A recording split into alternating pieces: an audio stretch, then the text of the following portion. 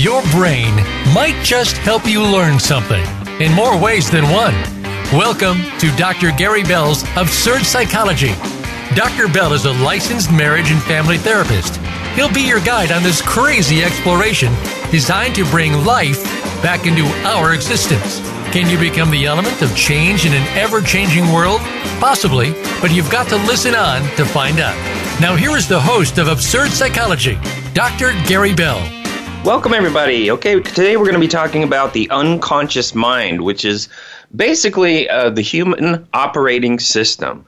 And this is kind of a deep show. It's a little bit heady, but I'm going to try to make it simple and straightforward for everybody. Sigmund Freud divided the mind, and Sigmund Freud is probably what is most would consider the founder of psychology. And he divided the mind into its conscious and its unconscious states. And the conscious mind, it contains all the thoughts, the feelings, the ideas, the memories that we acknowledge, while the unconscious consists of deeper mental processes that are not readily available to the conscious. However, the unconscious is where much of the mind's work gets done, and it's basically the holding ground of automatic skills and the source of stored and often repressed memories of traumatic experiences, intuition, fantasy, dreams, and an engine of information processing. So while it's difficult to measure what exists in the unconscious, we know that even fleeting perceptions can leave lasting imprints on the unconscious mind long before you become aware of them. And what lives in the unconscious mind can eke out at any time in different ways, from misspoken comments to random behaviors. These unconscious leaks, that you may want to call them, gain a lot of understanding of your inner state and your deeper motivations. And so the unconscious is sometimes referred to as basically the shadows of your mind. And it's not hard. It's not a black hole of unacceptable impulses waiting to trip you up. It can help, but it can be a source of hidden and very disturbing beliefs, fears, attitudes that affect your everyday thinking and behavior. And we may hold these thoughts down because they feel threatening.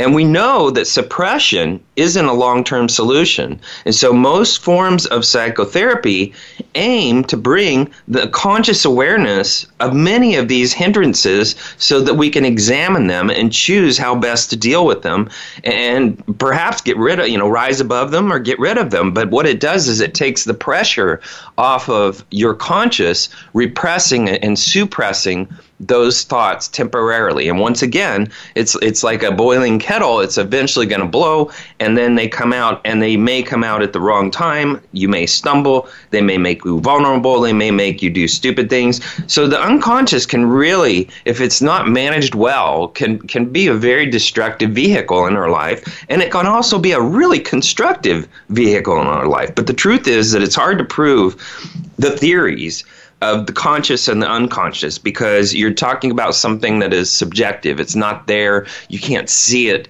but it is something that we in our hearts, in our minds, know that we have and do. And those are the secret self, is basically what the unconscious can be.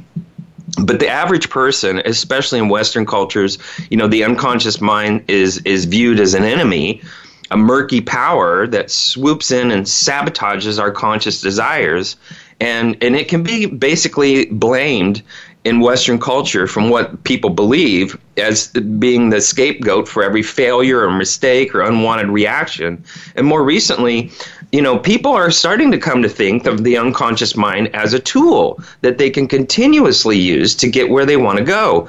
And so, if we're able to consciously be aware of some of that material that lays in our conscious by psychotherapy, which is what the foundation of what Freud did, it basically helps us mature and become as one. We become, the yin and the yang, the bad and the good in us play on each other, and they balance each other out. And that's what we want. We want a balanced person. There's also philosophy has debated for many centuries the nature of reality and whether the world we experience is real or an illusion. But, neuroscience teaches us that in a way all our perceptions must be considered illusions. And now look at the idea of perceptions here. I mean, I'm not just talking about our perception of the physical world, but I'm also talking about our perception of the social world. And so, how are we perceived in our physical world is one thing. Consider your eyesight. The image of the world you see is artificially constructed picture whose characters and properties are much a product of our unconscious mental processing as they are a product of real data. Look at the image to the left. It's a view of a road. It would appear recorded by your retina, and then your brain processes it. So basically what happens in our physical world, it's interpreted by our perceptions that are many times laid back in our automatic thoughts. Once again, this is a heady show, our automatic thoughts back in our unconscious mind. And so, and when we talk about our social world, well, we learn social cues based on our experiences in childhood. And so oftentimes in childhood, there's a lot of horrible things that happen, a lot of things that kids say and do that they're just not aware of how they come across. And so we read cues socially based primarily on our childhood experiences. And hopefully as adults, we cultivate a better view and a better perception and maybe even a better philosophy than the simple reactiveness of our childhood. But there are benefits of also the unconscious. And so if you look at the unconscious operations, it underlies many of our inferences and judgments, as well as a lot of our decision making and problem solving. And more than that, the unconscious mind can often do a better job of these things than the conscious mind. And so a great many operations can be handled by the unconscious mind. So the unconscious mind is vastly superior, at least in today's science on the brain, to the conscious mind in learning some kinds of highly complex patterns. And more than that, it can actually learn the things that the conscious mind can't, because the conscious mind often has what's called defense mechanisms that operate. And in one way, think about it as that researchers who study the creativity often distinguish between, two phases of a creative idea, the divergence and the convergence. In the divergent phase, you generate a lot of potential solutions, and in the convergent phase, you evaluate the ideas and focus on those that seem to be the best. And so, the work of the unconscious thought suggested it may be most effective for the divergent phase of creative thought. So deliberate conscious thought involves both divergent and convergent. So if you're reminded of things you know about that might help you solve a problem, then you evaluate those ideas and focus on the ones you like. In addition, as you think about the problem consciously, you're able to generate new descriptions of the problem that might help you and take a different perspective on it. And so these conscious processes get better over time. So the longer you spend thinking, the more you come up with. So unconscious thought has just a divergent component. The description of the problem races through your memory. It activates things that might be useful. And at short durations, there isn't enough time to activate much. And in long durations, some of the initial activation of the idea dies down and it's lost. So in medium durations, though, the large number of ideas are active. So in cases where you are stuck on a problem, it can be valuable to walk away and to engage in another activity and let your unconscious process. And sometimes, if you wait till the morning, sometimes your conscious will process through dreams. And basically what will happen is it will feed into a better solution than what you would have thought of consciously. Once again, this is a heady show. I'm going to try to make it a little bit simpler. So if we look back at Freud, he described the conscious mind. It consists of all the mental processes in which we're aware.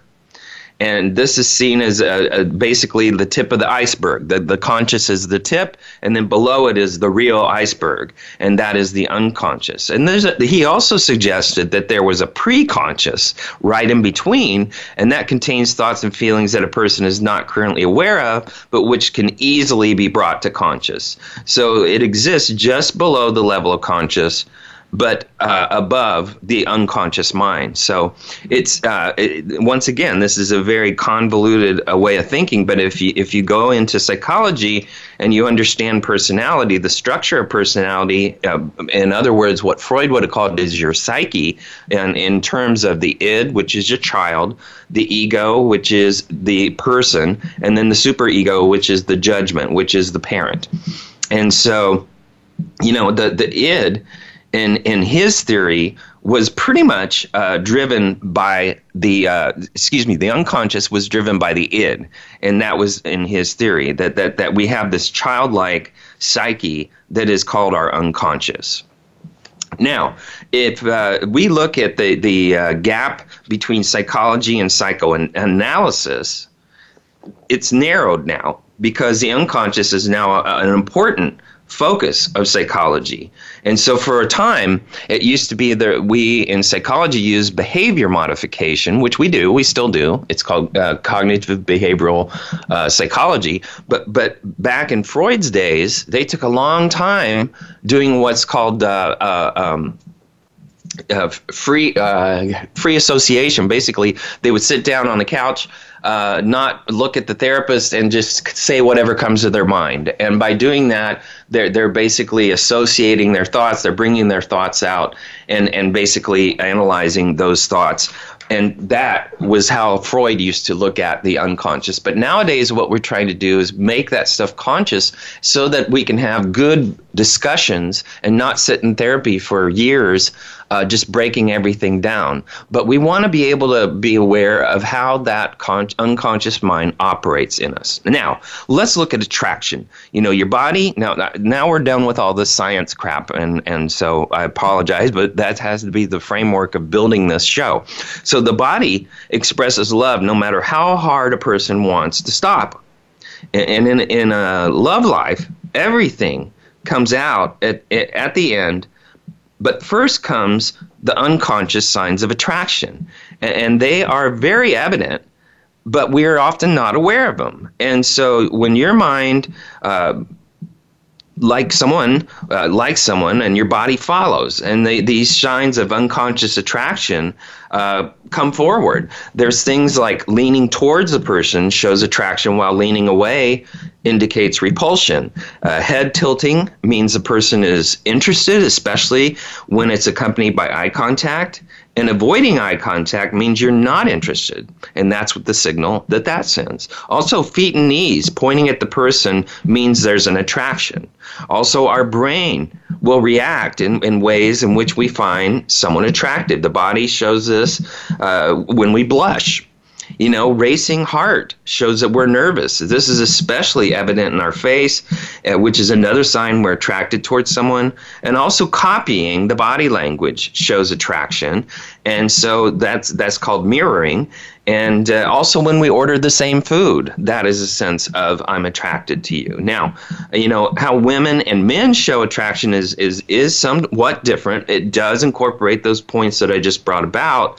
But, with male unconscious attraction, there's usually parted lips for a few seconds, a raised eyebrow or a quick rise and fall of the eyebrow, unconscious self-grooming, standing close, flared nostrils, spreading of the leg when sitting. Usually the legs might be slightly spread when standing. Also playing on the buttons of a jacket or touching their face unconsciously but erotically. Eye contact, smiling whenever there's eye contact, standing a bit away from the group for being noticed, so they want to be noticed by the female. Now, there's signs also for females and how they do it unconsciously. There's the lowering of the eyelids, like they're shy, or there's licking or biting their lips, or pouting.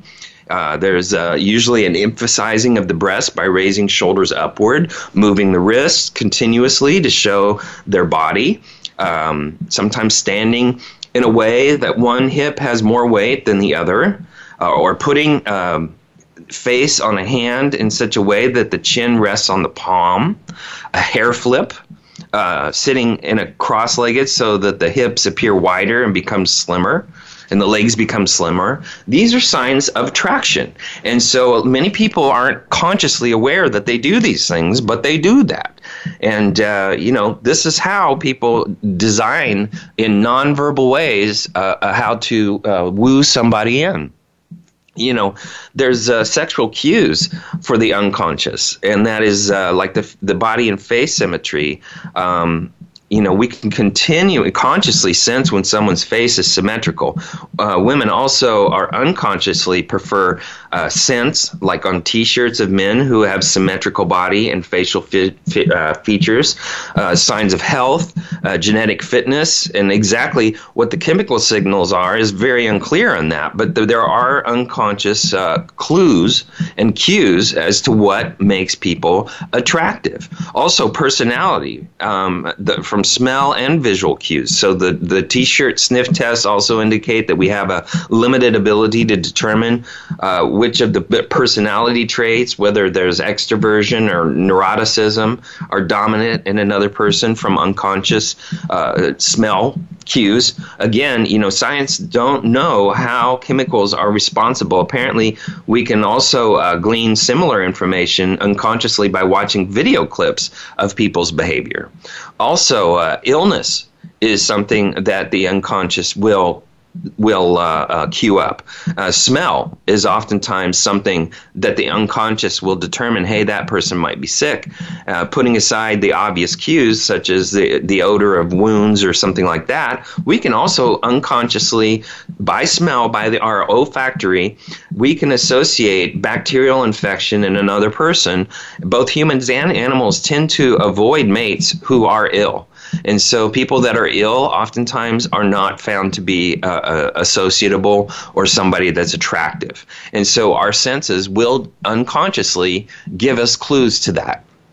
Also, genetic diversity from smell and taste. There is evidence that humans can sense from both sweat and saliva how close a match another person's DNA is to their own detecting of their major complexes, which is called the MHCs. In order to avoid mutations of offspring and stillbirths, mating with someone whose DNA basically evidenced by the MHCs, is very different from one's own good idea. So combining your genes with someone who has very different immune characteristics increases the odds that our children will have robust immune systems. And so this is what science is telling us. And once again, this is all a part of our unconscious. So, there's disproportionate large swaths of sensory or motor brain tissue respond to lip, tongue, and mouth stimulation. So when we're kissing on the mouth, in order to taste the saliva of a prospective partner, to see if they're compatible with us. And that, believe it or not, is a part of our unconscious. All right, we're going to take a quick break. We're going to come back. We're going to talk a little bit more about sexual attraction. Then we're going to move on into relationships and talk about unconscious eating and other things. Come back.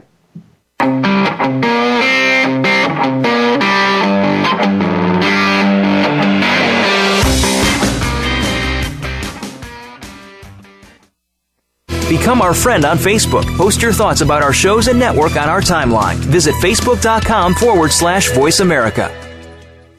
Dr. Gary Bell is available for speaking engagements as well as teaching at your seminar or workshop and life coaching via telephone, Skype, or in person in the Seattle area.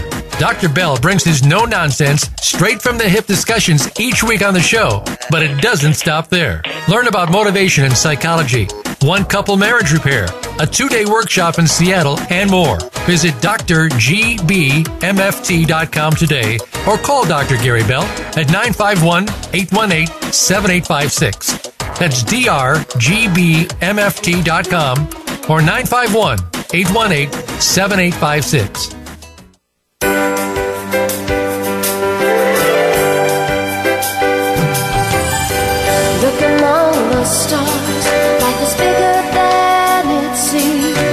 inspired, encouraged, and connected on our lively, award-winning Healthy Living Power Hour, Star Style. Be the star you are, with host and empowerment architect Cynthia Bryan. Live every Wednesday at 4 p.m. Pacific on the Voice America Empowerment Channel. Tune in to the Power Party for positive, uplifting, life-changing talk radio. Visit starstyleradio.com.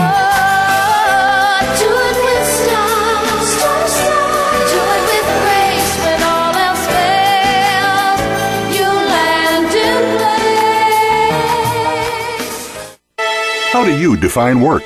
Is it that mundane Monday through Friday place that seems to be sucking a third of your life out of you? Or have you made it a place of personal fulfillment, achievement, and purpose? If you are looking to make your work life the latter, tune in to Working on Purpose with Elise Cortez. There are all kinds of inspiring work-life stories told by people who have made work something to look forward to every day. Working on Purpose can be heard every Wednesday at 6 p.m. Eastern Time, 3 p.m. Pacific on Voice America Empowerment. Please join Dr. Sarah, aka Dr. Red, on an amazing journey of love, soul, abundance, compassion, and authenticity. Dr. Red is a well-renowned healer, hypnotherapist, author, and speaker who has overcome personal challenges to emerge stronger than ever before to reach out to you and heal you emotionally, mentally, and spiritually for the most informative and enriching experience filled with unbridled laughter and insights on life, health, culture, and society. Tune in to Dr. Red Says, Tuesday at 1 p.m. Pacific, 4 p.m. Eastern on Voice America Empowerment. Have you friended us on Facebook yet? Why not? Just go to facebook.com/Voice America or search for the keywords Voice America. Once you are part of our Facebook network, you'll receive daily messages about what's happening with our shows, this week's featured guests, and new happenings at the Voice America Talk Radio Network. And you can add your voice to the always active discussions on our timeline. Just go to facebook.com/Voice America or search for Voice America.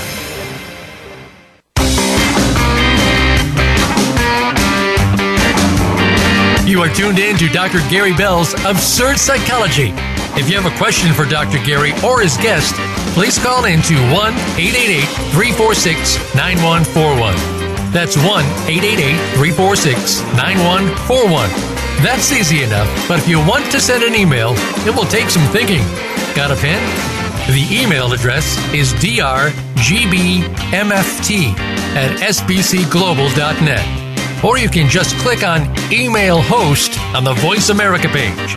Now, back to Dr. Gary Bell's Absurd Psychology.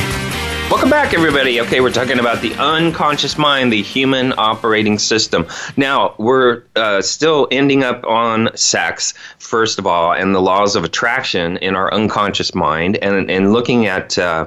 there's been a lot of research about like birds of a feather that flock together. Well, you know, we do choose people and are drawn to people who share our personality traits. Whether or not we're conscious of being attracted to people because they have similar personalities, it's unclear, especially in the light of research. But basically, we look at somebody that we can relate to. And they may be different in their approach. They may be different in their sense of humor. They may be different in many ways. But they have the efficacy of our personality. And so we sniff out looking for people like that because those are the people we can bond with quickly.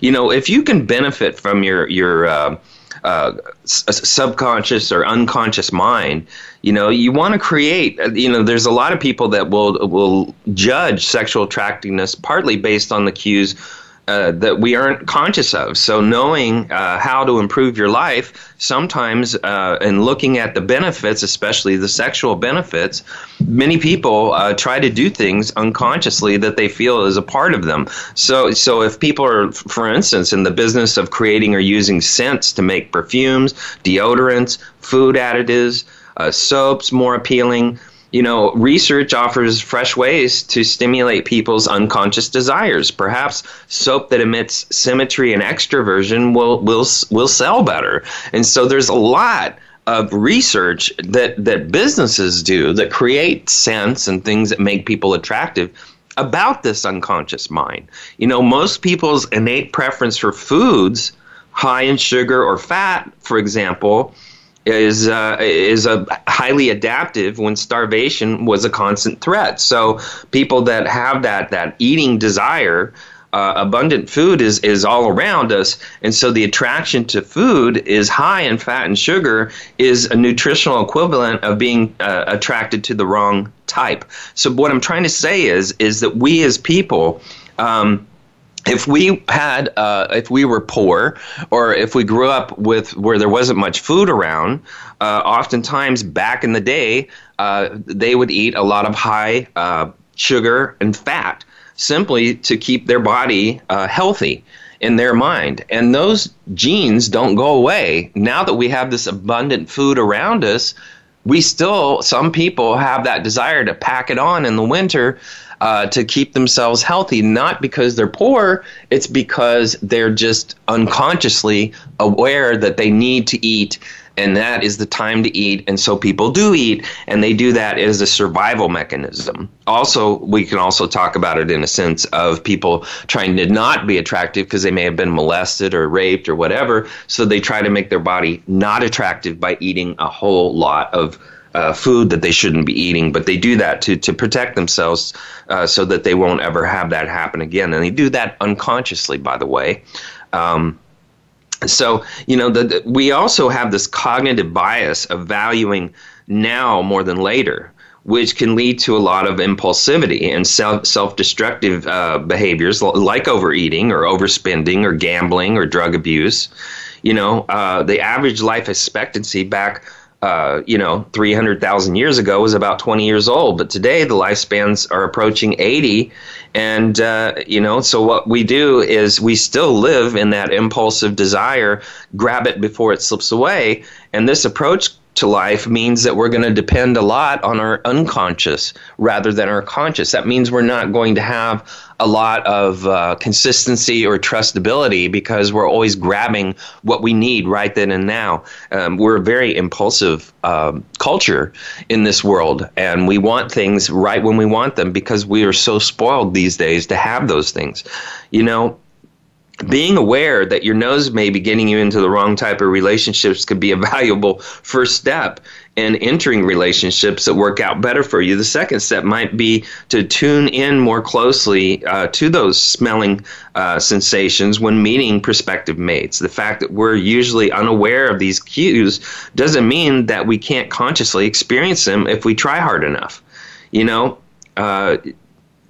If you think about it, look at how dogs operate. They operate pretty much by smell, especially when they have to go to the bathroom. They're going to find the spot that smells just the right smell for them. Well, we have a similarity. We're animals too, and we do have that olfactory part of us. We're just a little bit more complex in our build than dogs. But, if we deny the fact that smell is not important, we're going to deny our sense of attractiveness, and we're going to not be consciously aware when we're getting ourselves into trouble. So let's look at relationships. Everything we do in this life is either conscious or unconscious, especially when it comes to relationships. The relationship we have with our partner is either driven towards the conscious or driven towards unconscious. Unconscious relationship is basically mistaken for love. If you never knew during the partnership that you were led by unconscious, neither your partner probably didn't either. Many people live in an unconscious relationship where they don't have to think. They're just rhythmically living in a partnership. They're doing the same things every day, or similar patterns every day, or similar patterns each day of the week, and basically they just don't think. And when they're in that relationship, they think they love each other, but they really don't understand each other's thoughts underneath their conscious. And so, they don't have those deep discussions. They may have a few moments that are funny and familiar, but if you really look at it, they're not exercising their conscious and their unconscious mind in the relationship. And that means that the relationship doesn't evolve. It just stalls, and it stays the same, and it gets stale. And so, we want to evolve in our conscious and unconscious minds in a relationship. In a conscious relationship, there is ego transcendence. And so what that means is couples go beyond their egos. They become more humble. And everything that exists between them is a result of their alertness rather than their ignorance. So they don't crave attention. They don't have the needs their partner can't meet. They don't fight to make the other person feel guilty or to gain recognition. In an unconscious relationship, there is ego preoccupation. And so we're in the constant need of attention. We fight for barren reasons to gain personal benefits. And there's competition, there's jealousy, there's drama, and we tend to become emotional and play the role of the victim. And so that is when people have that unconscious preoccupation with themselves. And so if you're in a relationship with a person, you're going to transcend that ego if you develop a sense of peace between yourselves. And that means you have to have good communication. So in a conscious relationship, there's also space allowance. So couples understand that their personal growth is critical. There's no pressure associated. They give each other the need and the space to grow, to breathe, to work on their personal goals. And in an unconscious relationship, there is absolutely no space. Feelings become imminent to a point of losing one's own personal space and time. They become dependent on each other. Sticking together all the time can thoroughly block their personal growth. And so this is how a relationship can be destructive if you don't process that unconscious insecurity. Also, blame is off the table. In a conscious relationship, conscious partners, they understand that everything in this life is interdependent. There are millions of causes and associations and conditions with events, and so they don't blame each other, nor do they take on the victim role when something goes wrong. Now, in an unconscious relationship, there's constant blaming.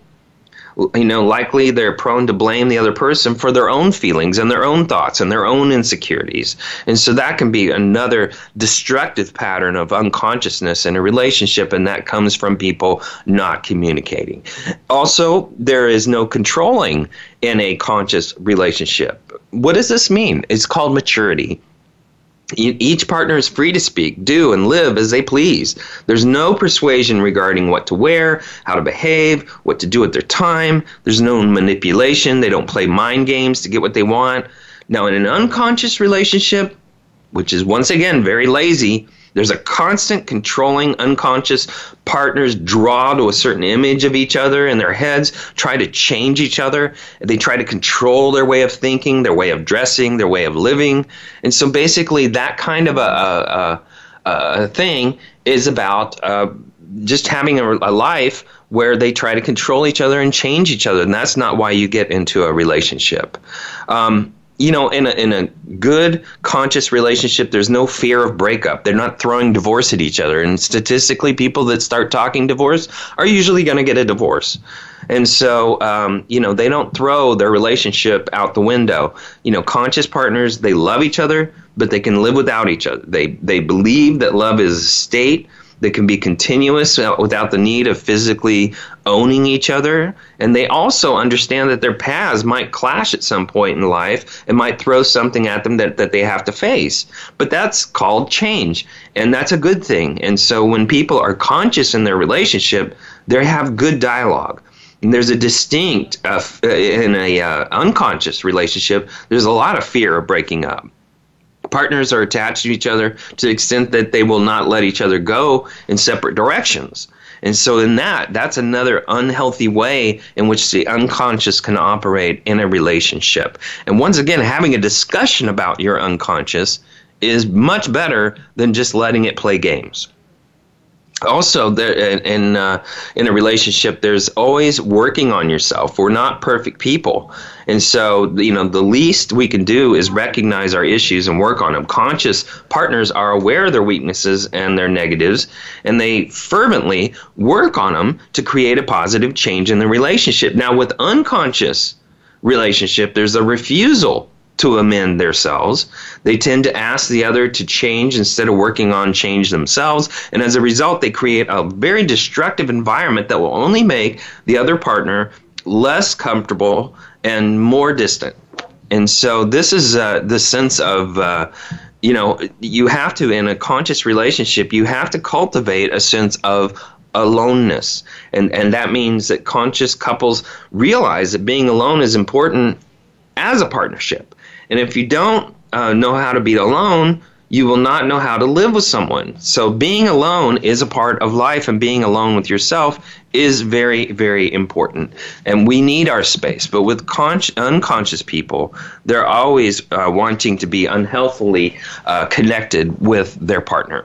Now, here's some things that happen in parenting as far as our unconscious is concerned. As children, we view our parents as the ultimate humans, as superhumans, and parents are here to protect us. So there's a sense of safety in thinking that our protectors are invincible. In reality, no one's perfect, not even our parents. They did their best to protect us, but unknowingly passed some really bad habits on us. And so a lot of people never realize that they take on a lot of the qualities of their parents and move that into working with their own children. And so, if we don't perpetuate a change and try to consciously move ourselves away from the parenting that we once witnessed and those things that we really did not like about our parents, and recognize that they're just humans, they're just a human being. If you stop looking at them as a parent, take the label off and look at them as a human, you'll start to begin to understand their frailties.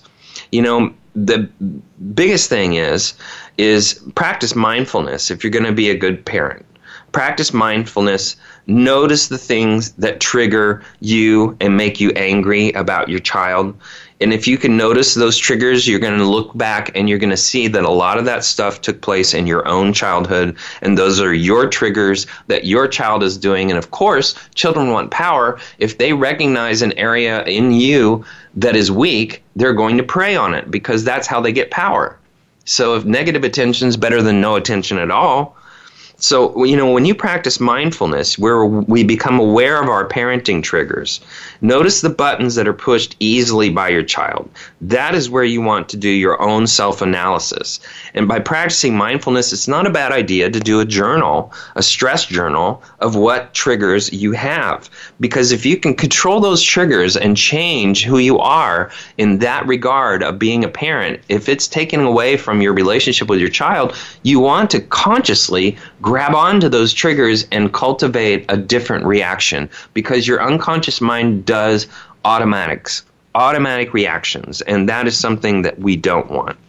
The other thing is, when we talk to our children, we want to look at them and give them the respect that we would do for ourselves. And that's really hard to do when they're sitting in the back seat. But I have to tell you, when you're having other discussions that are corrective discussions with your child, it's always good to get to their level, remind yourself that you want to be a good parent, and that you're human and they're human and we both have flaws, and our job is to try to help them adapt to this world. All right, we're going to take another break. We're going to come back. We're going to talk about unconscious eating. Then we're going to talk about defense mechanisms. Come back.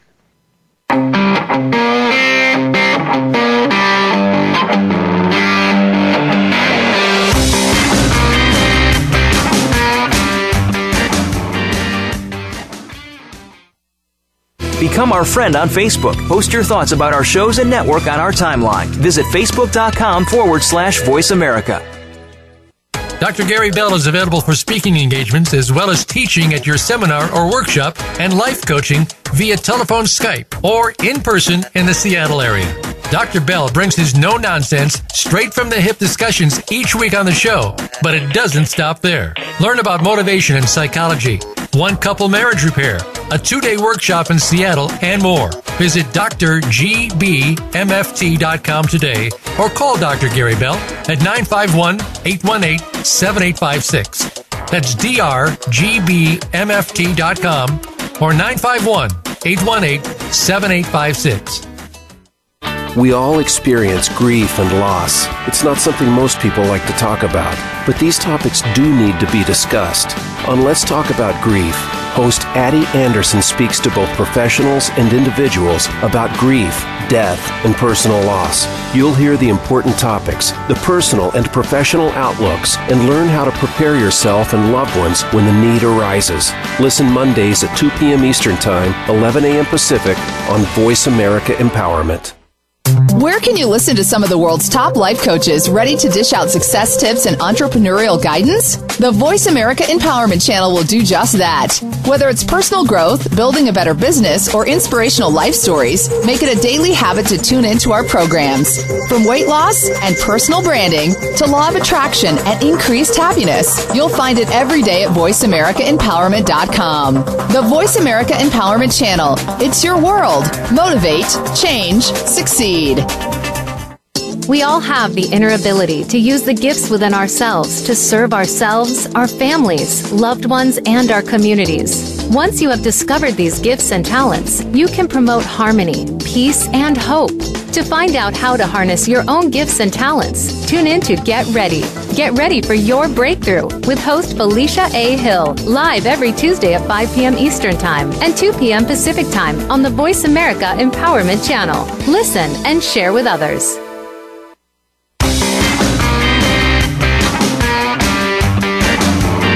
You are tuned in to Dr. Gary Bell's Absurd Psychology. If you have a question for Dr. Gary or his guest, please call in to 1-888-346-9141. That's 1-888-346-9141. That's easy enough, but if you want to send an email, it will take some thinking. Got a pen? The email address is drgbmft@sbcglobal.net. Or you can just click on Email Host on the Voice America page. Now, back to Dr. Gary Bell's Absurd Psychology. Welcome back, everybody. Okay, now we're talking about the unconscious mind, and basically it's our human operating system. You know, if we're going to be talking now about eating, because a lot of people do unconscious eating. Some people call that a lack of self-control, but some people are just not aware that they do a lot of what's called emotional eating. And it can be a real result of not being conscious of what and why we're eating.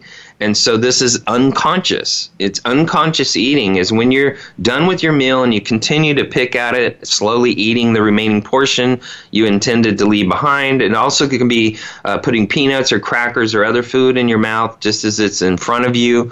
You know, so try to be mindful of what and when you are eating. You know, it's not a bad idea to even journal it, to say, okay, I'm eating at this time, or, you know, some people will drink or smoke marijuana or whatever, and that can also cause them to do unconscious eating. Also, sometimes people make food as their only pleasure. And so they do a lot of unconscious eating that way, that because their whole life is now structured around the pleasure of eating rather than the pleasure of sex or the pleasure of anything else. They find no other pleasure in their life but eating. So at the end of a hectic day, they give themselves a big bowl of ice cream as a reward, or they, you know, eat something that they shouldn't be eating, or they do fast foods, or they eat sugars, fats. And basically, the opioids in our brain are released by these active ingredients, and it's almost like drinking or taking cocaine or heroin or narcotics. So calming, soothing effects feel when you eat and barbecue potato chips is very real. And breaking the habits can be kicking a drug habit, basically, because now we've invented that food is our pleasure. It's our only pleasure, and that's where we begin enjoying our life. You know, the solution is reward and soothe yourself besides food. Find other ways to get gratification and happiness in your life. And if you're only going to find pleasure in eating, eating is going to become who you are, and that will take over your life unconsciously. Also, unconsciously, we have the inability to tolerate difficult feelings. So, you know, we are in our culture, we learned from at a young age to avoid things that feel bad. Unfortunately, the ways we have found to distract ourselves from the difficult feelings are not always our best. And some people go towards food. So they get into yucky feelings, which quite frankly, many of our emotions are very yucky. And so they will find the solution of practice letting themselves experience something difficult, something different by creating the sensation and the senses of our mouths. And by eating something, we're diverting our attention from our pain and moving it into pleasure. And so by doing that, we develop an unconscious pattern. And therefore, as we go through difficult feelings in life, difficult phases in life, we turn to eating as the only way to get through it. The other thing is body hate. A lot of things that we do is about hating your body. And it's one of the biggest factors in emotional eating. So there's a lot of negativity and shame and hatred that basically a person will store up. And what they do is they torture themselves by eating food. The food is a way that they can gain weight. The way that they can hate their body is by making it what it already is, and even bigger. And so they hate on themselves, basically. And unfortunately, this is very complicated, and it's unique to each person. But they use the eating as a way to torture their body. Very strange, but that is a part of unconscious eating. Also, letting yourself get too hungry or too tired is the best way to leave yourself vulnerable to emotional eating. So some people will starve themselves, they'll not eat breakfast, they'll not eat lunch, and then they'll just eat tons of garbage for dinner, and then the next thing they know, they're sleeping, and when they're sleeping, their body's storing up all that fat because it knows it's not going to get it in the morning or in the afternoon, and so it stores fat, and so they actually gain weight. Now, defense mechanisms are another unconscious factor in our lives. And when you think of defense mechanisms, you probably think about Freud. But basically, what we also have to do is look at some of the works progressively by like Albert Ellis, which he basically said positive emotional states arise when we interpret our experience in ways that allow us to feel good about ourselves, so that we're not trying to protect ourselves from bad desires, but from low self-esteem and feelings of disappointment in ourselves. So Ellis's theory was very good, and what he said, these defense mechanisms that we have that hurt us, number one of all of them is called repression, and we talked about that earlier.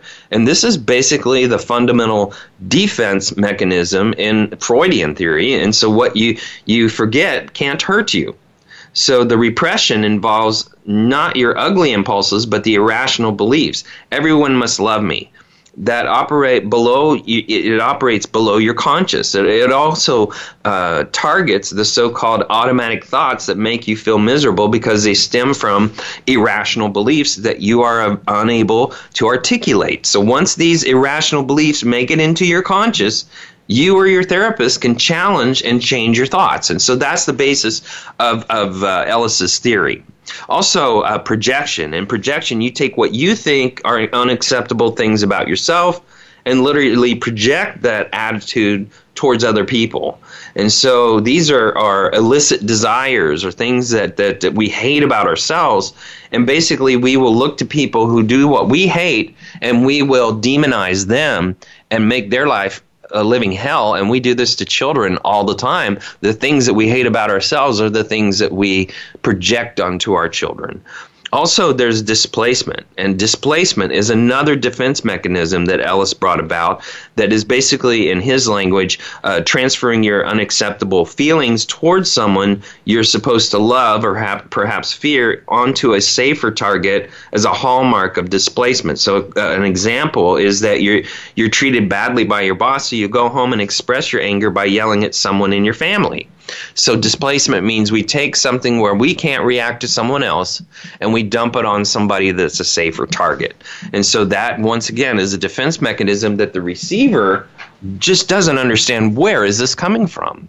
Another defense mechanisms, by the way, these defense mechanisms I'm describing to you is important because this is what creates the reactiveness of our unconscious mind. This is where this is where we operate in that unconscious mind. And so we have to understand in therapy, what we do is we attack these defense mechanisms and make them conscious. And by doing that, we get rid of some of that unconscious programming that hurts our life.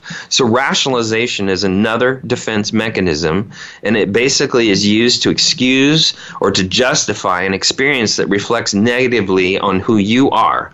And although you know you're using an excuse, you don't realize that you're doing it. So according to rational emotive therapy, which is Ellis's therapy, you can overcome the need for defense mechanisms by not needing excuses or being able to handle the truth. And so dealing with truth is a very important part of bringing about the lack of need to rationalize. Most people use rationalization because they're impulsive. They do something they didn't think through, and then they rationalize why they did it. And that makes them feel better. There's also the reaction formation, and this is basically a defense mechanism where you turn your unacceptable impulses into their opposite. So let's say a sex-obsessed individual becomes the prude. So basically, they hold down the idea of who they are, and it's not a negative sexual impulse that drives you into reverse, but the irrational belief that your normal feelings of anger or worry are completely unacceptable. So basically what they take, they demonize their own thinking, that they had an imagination to do something that they know they shouldn't do, and then they repress it and become the opposite of that. And that basically is an ego formation. It's a way they project their ego. That is a defense mechanism. So people who act like they are all that may not be all that in reality in their mind. And so addressing those things that don't fit in your life, and instead of trying to be the opposite, try to find a balance where you recognize it as something that you're just dealing with. And therapy is a great place to do that because it's confidential. Also, denial. Denial means you deny having negative or harmful impulses, and you'd be overwhelmed with anxiety if you had to deal with the fact that you really had negative or harmful impulses. And so the fact is, all people have negative and harmful impulses.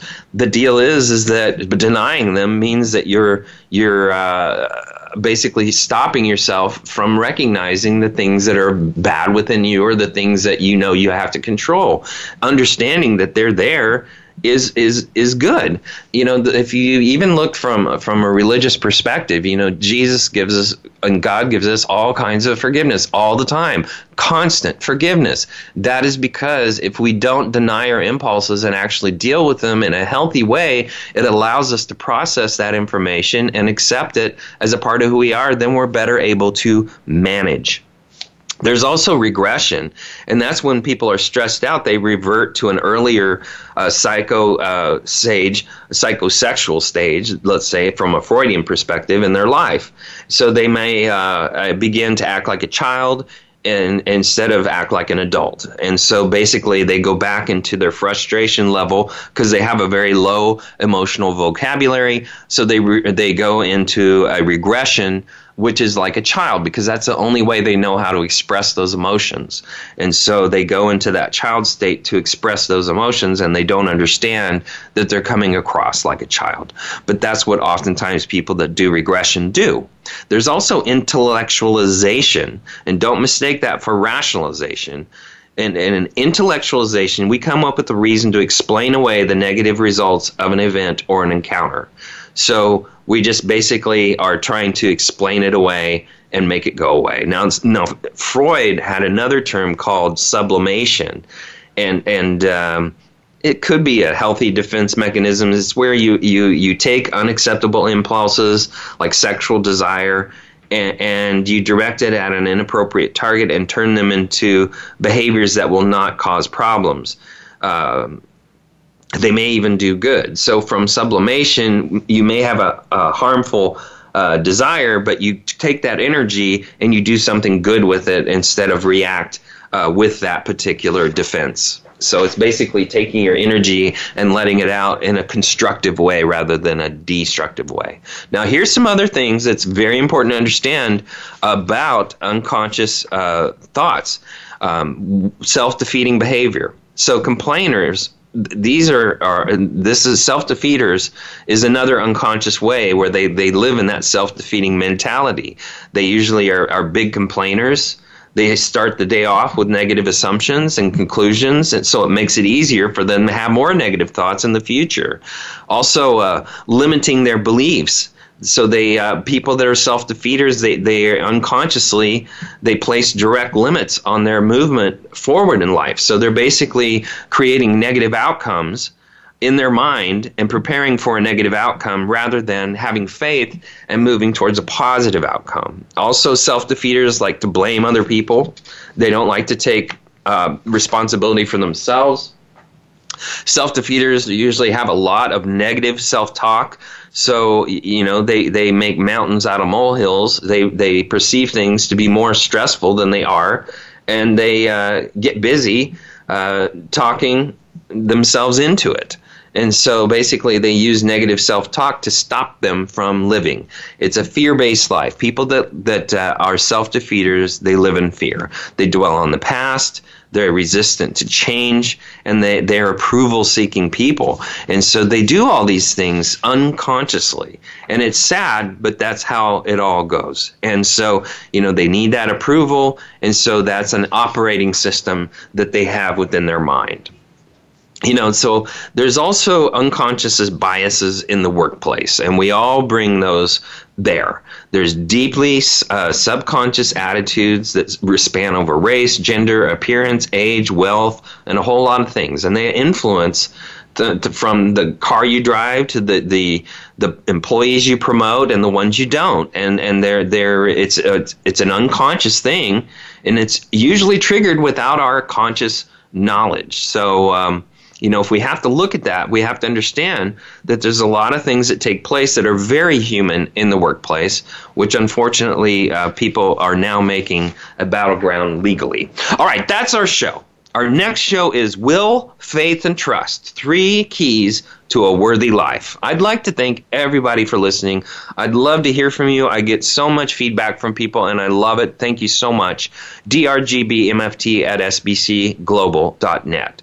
I'm currently scheduling speaking and teaching engagements, conducting coaching for marriage, pre-marriage individuals, in person or Skype. So contact me right away if you'd like to book a time, drgbmft@sbcglobal.net. Now, women, you are in a biased work environment that is not focused on diversity when they keep recommending your ideas through another man. Instead of you. It's also, you know that your favorite part of living is going to be the half that God tells you he forgives you for. That's our show. Thanks for listening.